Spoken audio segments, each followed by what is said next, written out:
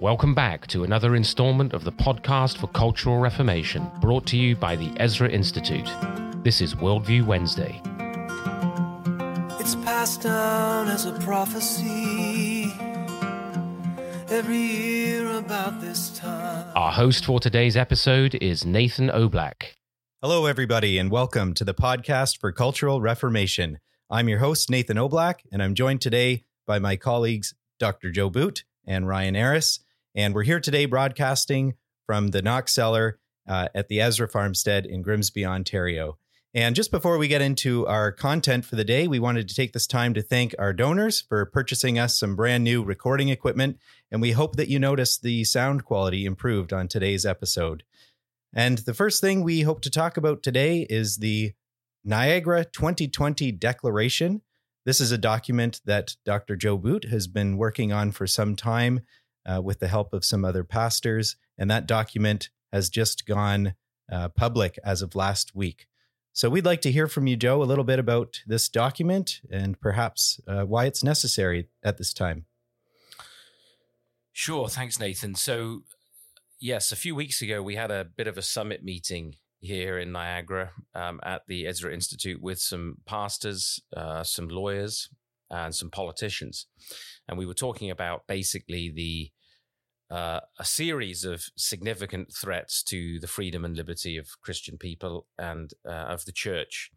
And as we discussed those, we were seeking to come up with various ways in which we could respond proactively, so rather than being always on the back foot, how could we get in some of these issues onto the front foot? And I know that perhaps in another episode, we'll be talking about what was formerly called Bill C-8. And so some of these things were being discussed, as well as the sort of indefinite emergency powers and lockdowns that we've experienced and the ongoing issues there. So as we talked about those, one of the ideas was that we should have some kind of a declaration from Christians. So I brought that recommendation to the table, and it was warmly received. And so I was tasked with going to draft the Niagara Declaration, and I consulted with several others. In fact, especially Dr. Aaron Rock, who together we, as you know, headed the Reopen the Ontario Churches campaign, and then Dr. Mike Thiessen, Mr. Andre Schouten of ARPA, who's a fellow of the Ezra Institute. He's a lawyer, and a colleague of mine actually in the UK, Pavel, who's also heads up a legal team at the Christian Legal Centre in London in England. So I consulted with them and collaborated on our final version, and it went public back at the weekend. So that's how it came about. Great. Thank you for that, Joe. Joe, I just want to draw out a little bit more about some of the context, not just surrounding the decision to create this document, but what's been going on in the culture that stimulated us to think, well, why now? So we keep being told that we're in unprecedented times. It's one of the Prime Minister Trudeau's favorite phrases these days.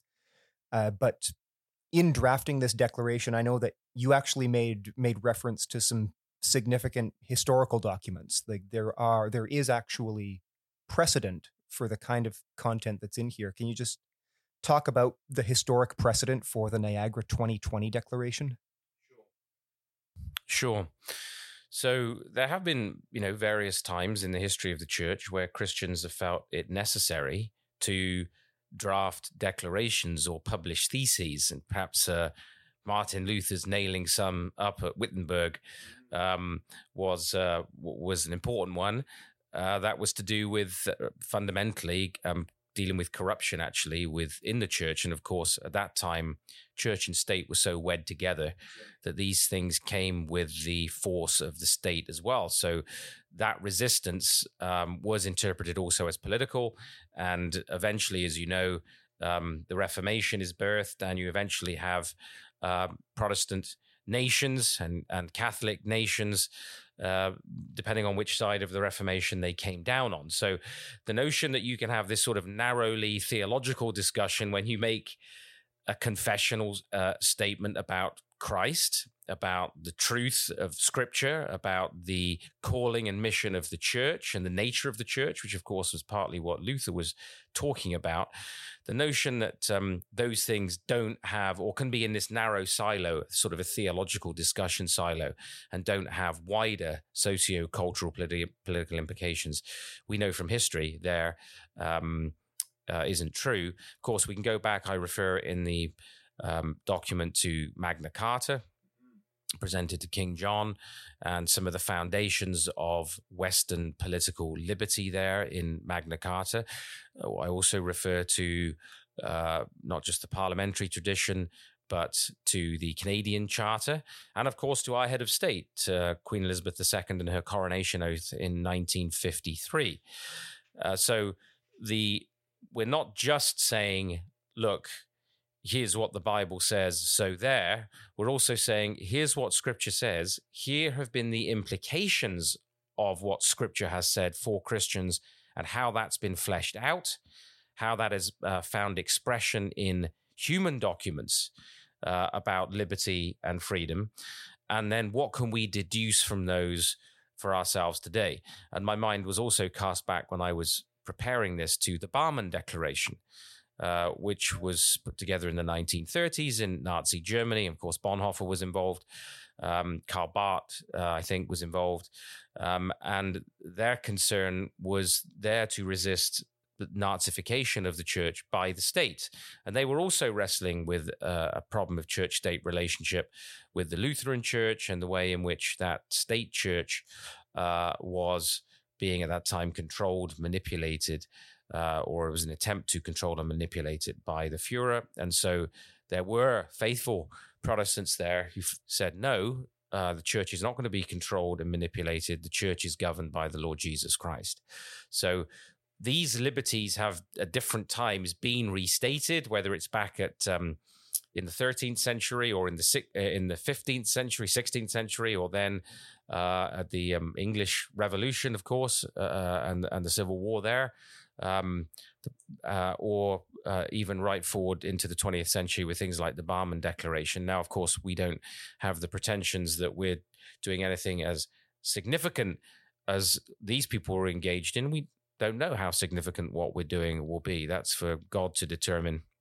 But we are wanting to draw, with this declaration, a line in the sand, historically and culturally, as our forebears have done, to say, we declare again the freedoms and liberties of the church that have been given to us in Scripture and which have been bequeathed to us by our forebears as deduced from Scripture. And we're deducing the following articles from history and tradition, Scripture and tradition. And Joe, you referred back to some of our documents that we're saying we need to go back to those. And I'm thinking of our motto here in Canada, which is Amare usque ad mare, which is Latin for from sea to sea. And that's taken from Psalm 72, verse 8. He shall have dominion also from sea to sea and from the river unto the ends of the earth. This is an expression that's in our coat of arms. It's engraved in stone above center block as you walk into the Parliament buildings. This is a significant part of our history and our confederacy as a nation. And just doing a bit of research for the podcast, this was actually new information to me. But in Newfoundland and Labrador, our easternmost province, today, the motto of that province is "Seek ye first the kingdom of God." It's just interesting. Yeah, it's very interesting to me that as Christians, we're so comfortable with saying Christ is Lord over the church, but we seem to be very uncomfortable with saying Christ is Lord over the state and the civil government. I'm curious as to why that might be. I don't know, Joe, if you wanted to tackle that. Well, it's a very good question, and it's one that I've certainly grappled with and wrestled with, sometimes baffled by the response of many Christians to that question, especially when you look at our constitutional history. And I don't know at times whether it's because people are simply ignorant of that constitutional history. Are they ignorant of the coronation oath and what our head of state committed to? Are they ignorant of Magna Carta? Are they ignorant of the coat of arms of their own country? Are they aware of these mottos that have defined us for generations? Sometimes they are ignorant of it, sometimes they're not. And I think the question comes down to whether we actually really believe that Jesus is Lord or not. And in the Declaration, there are scripture references quite copiously, actually, both in the preamble and in the first four clauses of the whereas statements, which refer to specifically the claims of Christ and his authority that are universal and extend over both church and state. Even the Great Commission, when you read it carefully and properly, reminds us, Jesus begins the Great Commission in Matthew 28 by reminding his disciples that all authority in heaven and on earth is his. And we look throughout Scripture, even the Psalms that we sing in our churches and recite declare the kingship of God and the lordship of his Messiah over the nations. And of course, the very beginning of the revelation of John in Revelation 1:5 reminds us that Jesus Christ is the ruler of the kings of the earth. And the hymn of the early church there in Philippians 2 reminds us every knee will bow, every tongue will confess that Jesus Christ is Lord, to the glory of God the Father. And then Ephesians 1 and Colossians 1 tell us about Christ's authority over all power, dominion, authority, every name that's named in this age and in the one to come.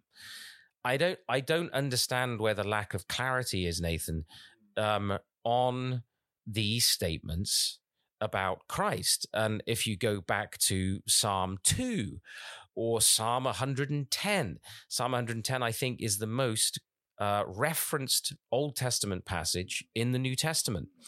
And it's about the lordship and the kingship of Christ over the nations, over kings, over governors, over rulers, over all authority. You are my son. To read those Psalms together, actually, Psalm 2 and Psalm 110 is very, very instructive. And I wish Christians would reflect on these things more. I think it's, when you ask why it is, I think it comes back to a problem that we've tried to address many times in different ways, Nathan, as an institute, which is how do we avoid the pitfall of truncating the gospel into a very narrow set of affirmations about my personal soul and my personal salvation and my personal going to heaven. And if I can maybe snatch a few brands from the burning and take a few with me. Evangelicalism, much modern evangelicalism, has been reduced to something akin to eternal fire insurance, rather than a full understanding of the meaning of the kingdom of God. And I don't see how you can have a kingdom unless you have a king and a domain over which the king rules. And the only domain that I can see in Scripture over which Christ rules is everything. All authority, heaven and earth, things visible and invisible, thrones, dominions, powers, authorities. It's a total rule. It's a total authority. And so I think what tends to happen then is if you push some people who've given this a little bit more thought on it, they will say, yes, Jesus is king. He's king in my heart. He's king in the kingdom, which is in this future domain. And maybe they'll also admit that God, in general terms, is sovereign over the nations in very general terms, but it doesn't actually land anywhere in their thinking in real life. The claims of Christ frequently then don't land in what does that actually mean for my family? What does that mean for my business? What does that mean for the education of my children? What does that mean for politics? What does it mean for the state? Now, our forebears did actually understand what it meant for the state, and that's why we have the coronation oath and a swearing to uphold the law and gospel of Jesus Christ. So I think it's to do with the truncation of the gospel, the dualism that's entered into the life of the church, and the devaluing of creation, of culture, that allows us to sort of privatize and pietize away these statements that Jesus makes about his authority. And the consequences of that is, well, righteousness exalts a nation. Scripture is clear that the people in the nation are blessed that have this God. And if we walk away from him, there are cultural, political, social consequences. And it's high time that we as Christians took those seriously again. Mm-hmm. Yeah, and it's interesting as you're talking, Joe, I'm just thinking of, as one of the consequences that's quite obvious to me as we've truncated the gospel, is now we see a civil government that is heavily intruding into church government, into family government, and even into self-government. And we don't seem to have a problem with it. And I think that's really concerning. Yes, I mean, when we look at the various forms of speech codes that have come in Canada and other parts of the Western world, many people are not aware that they could spend 2 years in prison for being deemed to vilify an identifiable group. We're not even aware, in many cases, people aren't even aware that these laws, many Christians are not aware that these laws even exist, that they're even on the statute books. We will deal in a future episode with what was formerly Bill C-8 and the threat that represents. It's already the case that in Ontario, the CAS can seize your children if they don't approve of the way you're responding to their gender and sexuality issues. These are frightening things, and the way in which things have been handled in the last few months during the lockdown crisis in the midst of the so-called pandemic have also highlighted again how, in the name of public health, the sort of authoritarian and totalitarian reach, the sense that if the state says something's for your benefit and for your good and for your health, well, then woe betide you if you disagree. These are the kinds of things that we forget, that the only peoples who have ever truly lived in freedom are those that have been influenced by the gospel. Cultures influenced by the gospel is where freedom was born and where it's been nurtured. And it's logical that as we de-Christianize and the gospel loses influence in a society and the claims of Christ, that those very freedoms that the gospel gave to us start to be lost. I just want to park on that question of freedom for a second.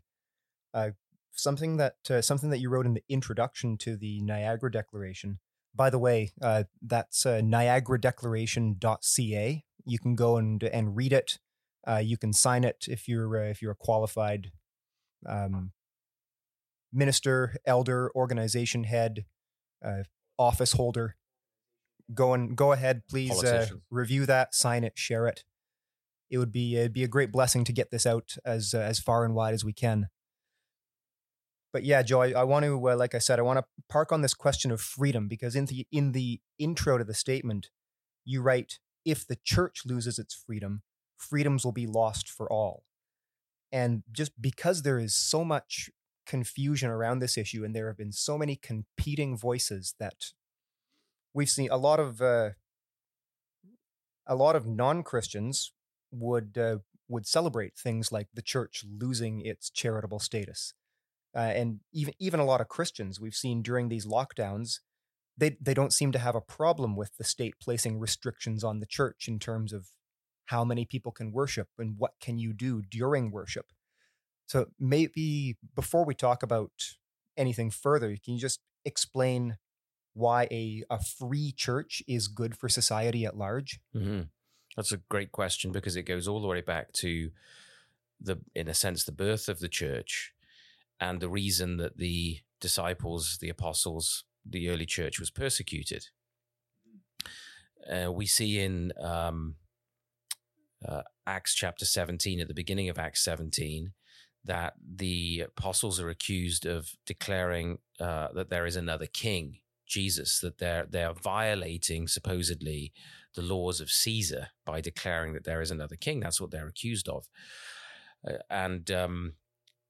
We notice actually that throughout Scripture, throughout the Newer Testament, for example, when Peter, and I memorized this verse as a child, when Peter gets up, I think it's in Acts chapter 4, verse 12, and he says, "For there is salvation in no one else, for there is no other name under heaven given among men by which you must be saved."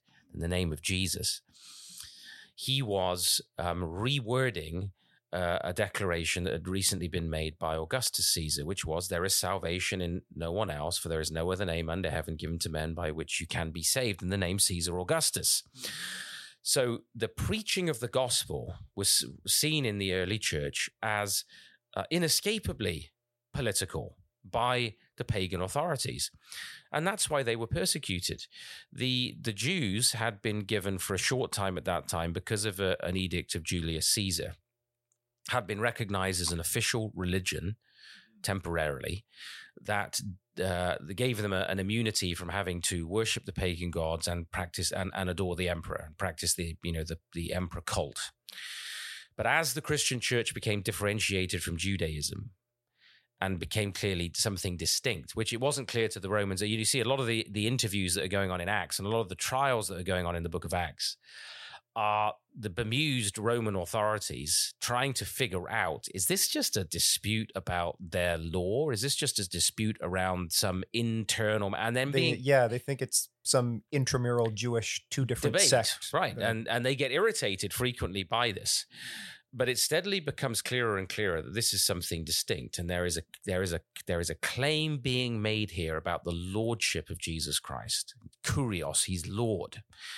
And that was seen as incredibly serious. And it led to the persecution of the church, because they refused to participate in, effectively, to use the modern term, statism, the worship of the state, to basically offer incense on the altar to Caesar.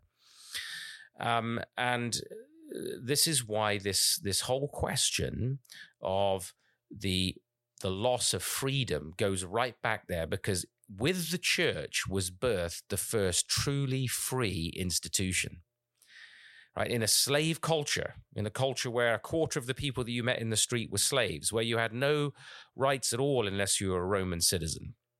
And Paul is not afraid to use those rights, by the way, as a citizen, to escape and avoid persecution. But there were no truly free institutions. There was no differentiation there in cultural life. There was the power, the absolute power and authority of the state. And so the church enters into the scene and creates for all of Western culture an area of freedom and liberty. And you see in the Western world these liberties being asserted again and again. That led to eventually what we today would look back on as Christendom or Western culture, especially in what we call the Anglosphere, the Protestant lands in particular, and the Anglosphere perhaps most especially, although maybe the Dutch would give us a run for our money there too in terms of religious freedom historically. But the ties between the Dutch and the English crown are very close, William of Orange and everything else.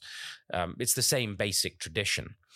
And this reality of a free church provided eventually a recognition of the freedom of the family under God, and therefore what we can call mediating institutions between you and state authority, between the individual and the pagan idea of the absolute power of the state, being planned and organized by oligarchs. And so you have the church and the family as just two. We'll use those two for now. They're the easiest to talk about and explain.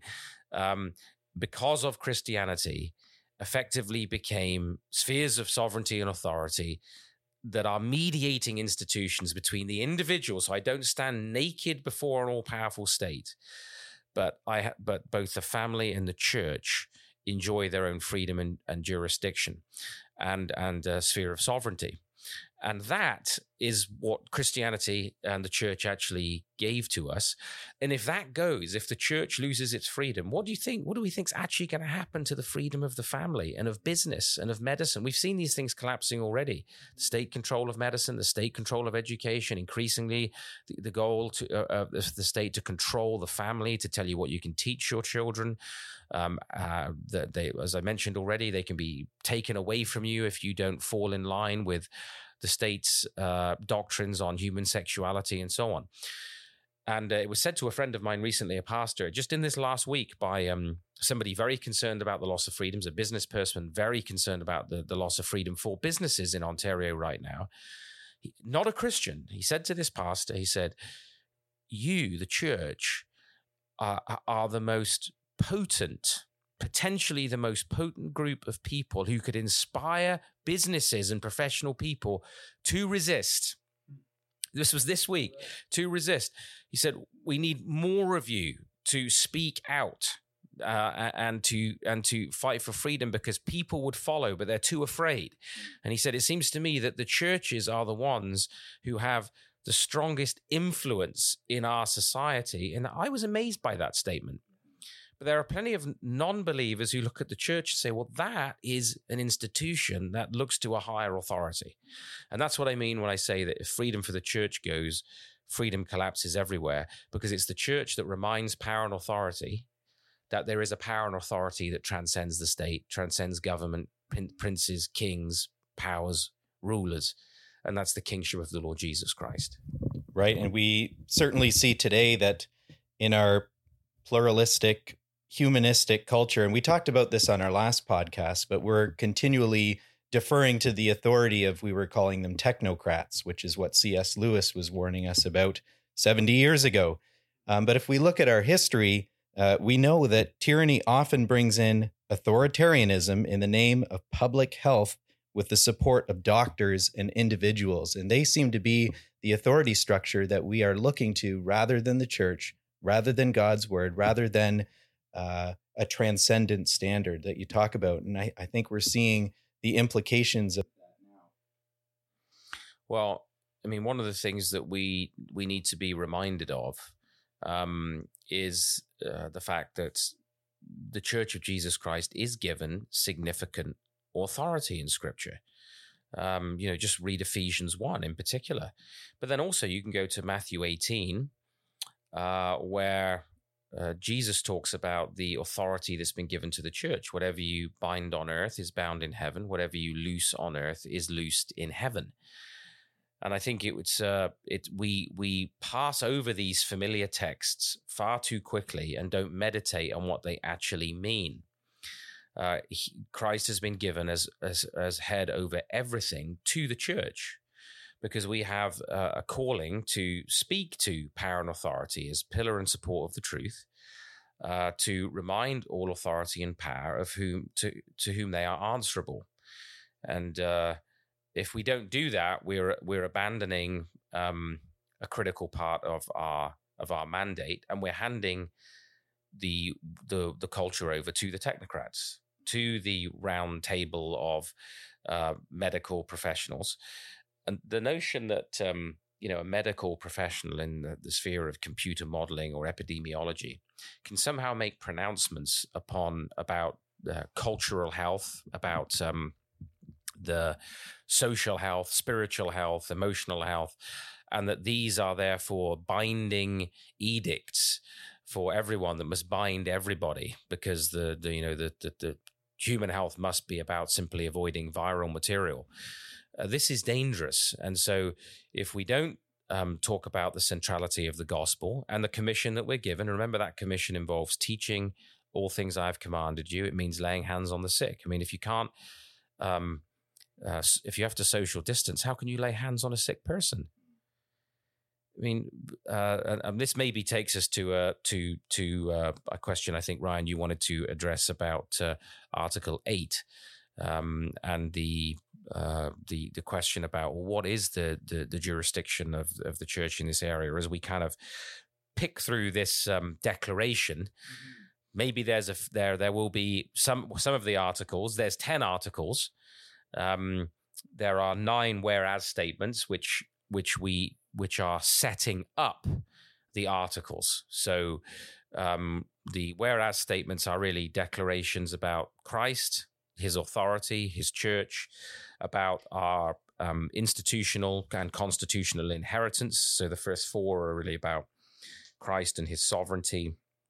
Then the next 5 are about our constitutional inheritance. And then the following 10 articles, which begin with liberty and all spiritual matters, sort of are the deductions that we have, that we're declaring to all power and authority about the gospel and about Christ's church. And some of them are a little bit more difficult for some people to swallow than others because of their confusion around this whole area of church-state relation. Are we bound to, are we obliged to obey every edict from every non-elected bureaucrat or guideline, or even of elected officials? Are we as God's people bound to that in order to be truly Christian?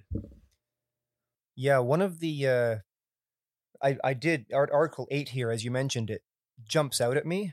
But one of the things, as I'm reading through some of these 10 articles here, and as I think through this question of like what is an ideal church-state relationship, notice here that all of these articles, all 10 of them, they're to do with liberties related to or liberty concerning some area or other. And I think another common misconception, and maybe you can elaborate on this, Joe, is that when we're talking about the relationship of the state to something, we tend to expect or believe that the state should be doing something with regard to that relationship. But most of this here is just some long ways of saying, acknowledge the church as its own sphere, recognize that it has authority in these areas, leave it be to exercise that authority. Is that reasonable? Yeah, absolutely. We're not in this declaration, we're not actually saying anything new or original. Right. It's been said for centuries. But it's funny how, as C.S. Lewis once said, if you want to be original, tell the truth. And you'll be original without even trying, right? If you're worried about originality, just tell the truth, right? You won't hit it if you're trying to be. Just tell the truth. And it's remarkable how a simple statement of inherited liberties deduced from Scripture and our constitutional life, for many people, are suddenly somehow controversial. And that shows you the degree to which statism and the political religion of our age, which really is statism. This is why it's impossible to keep politics out of the pulpit, as some Christians demand, because the state has made almost everything political. What are you going to preach on? There's nothing left to preach on if politics never...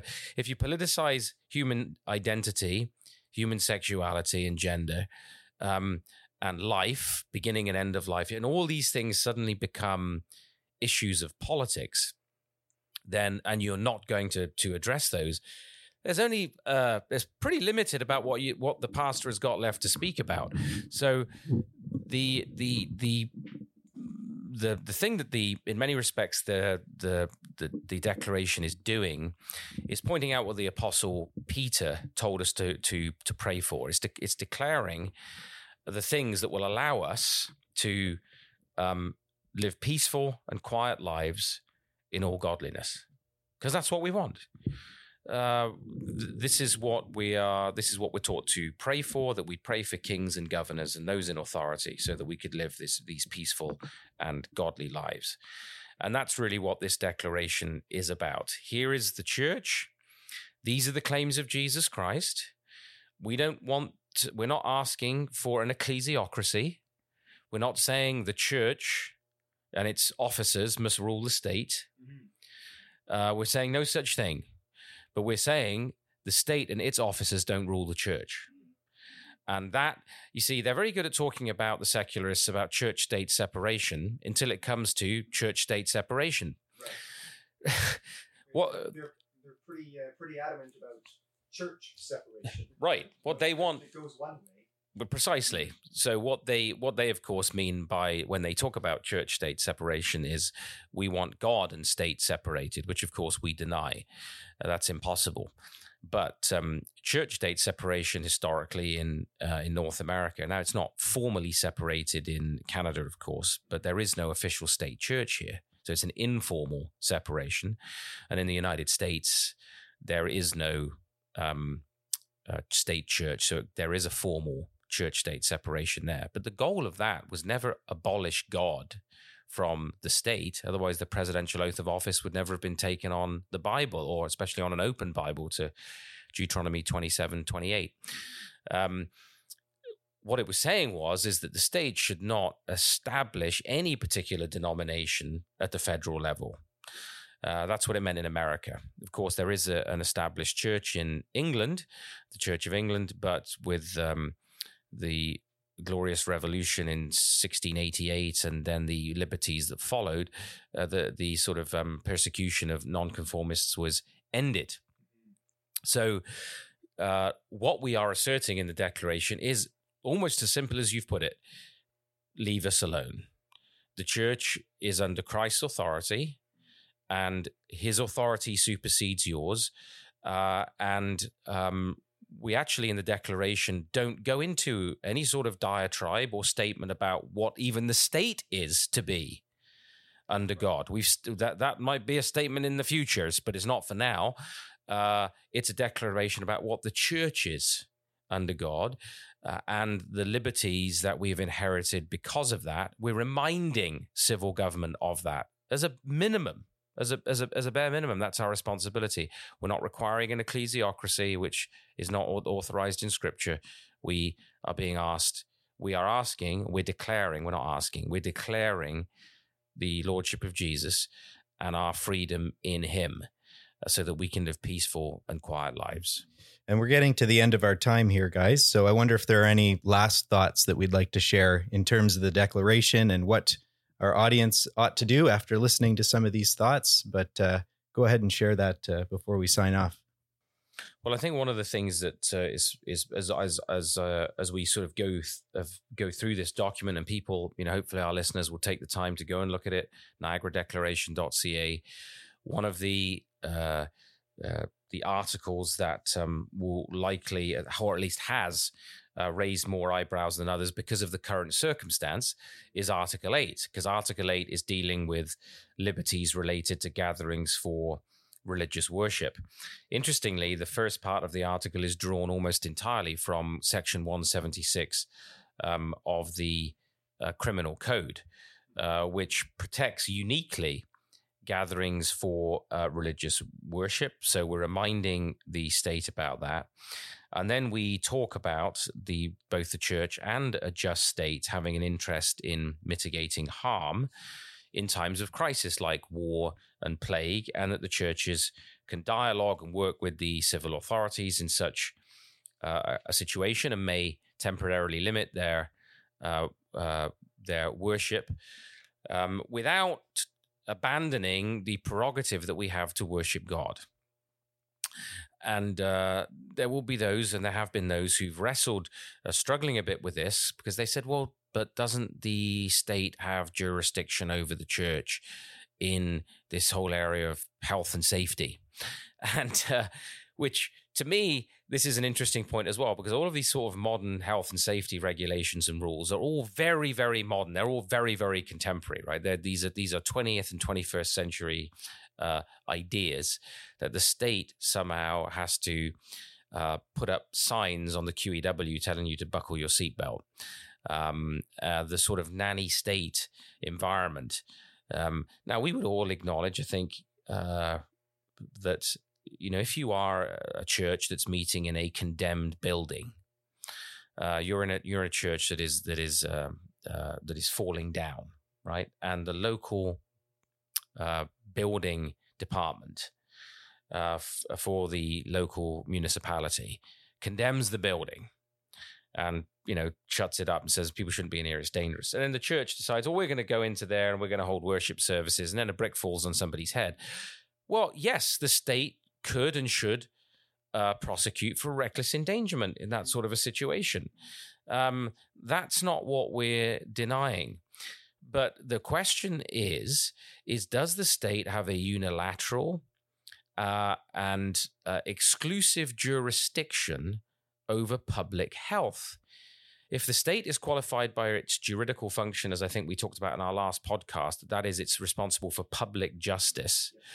Just on what basis then are we now going to say that people not getting a virus, whether it be the flu or the common cold or COVID-19 or some other virus, that the state now has total jurisdiction over human health. And that is now somehow a matter of public justice. And that's highly problematic. Anybody who wants to argue that? I mean, we're suffering because of this idea, because abortion now, as you know, is paid for and funded. It's funded by the state. Doctors are losing their conscience rights because medicine is controlled by the state. Euthanasia, medical assistance in dying, as you know, is being extended and expanded. That's the state. All these things are done in the name of reproductive health and public health.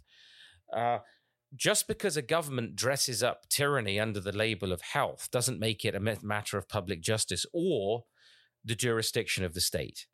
And so what we are resisting in this declaration is the notion that you can start bringing in all of these different areas of life under the exclusive jurisdiction of the state.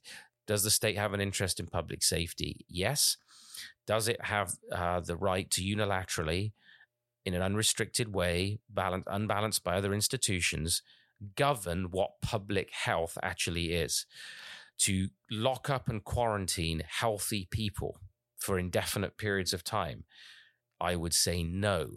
And if anybody wants to challenge that, you show me scripturally where God gives to the state the task of making sure I don't get sick. As far as I'm concerned, scripture says, if you're sick, call for the elders of the church. Nothing about social distancing there. So they lay hands on you. And Jesus' ministry was about healing the sick, and he went around healing the sick and doing good. That's our mandate, not abandoning the elderly in prisons at the end of their life to die alone because the state said we can't visit them. So that's what pastors and Christians who object to, the Article 8, which is where we've seen some of the little bit of pushback, have got to show. The onus is on them, not us. You show us where it's the obligation and jurisdiction of the state to govern and control and rule in the area of health and preventing me from getting a disease. If that's the case, then the logical next step, and this was proposed, as I think you're both aware, by an official in the WHO, the World Health Organization, a few months ago, who proposed that transmission is now, this individual said, not happening at the public level, but in the homes, in people's homes. And maybe we need to reach into the home and take sick children and separate sick members of the family into state-run institutions so they can be quarantined there. So which of the pastors and Christians who want to give this state unfettered control and object to the church limiting the state in this area of health, how many of them would let their children be seized by the state to be taken to a state institution for their safety and their health? These are the issues that we have to wrestle with. And I think this preamble is, again, trying to draw a line to say peaceful, quiet, godly lives. Here you shall go and no further. It's been done many times in history before. We're just having to do it again. Great. Thanks, Joe. And again, we hope that pastors and elders would prayerfully look over this document and sign on, as I hope you've heard throughout this podcast that this is a document that's needed and necessary at this time. Joe, Ryan, thanks a lot for this conversation. If you want to listen to this podcast or find any of our sermons or lectures, any of the resources that the Ezra Institute produces, you can find them all at ezrainstitute.ca. Thanks for joining us for today's podcast. We hope you tune in again next week for Worldview Wednesday. Take care now. It's passed down as a prophecy every year about this time.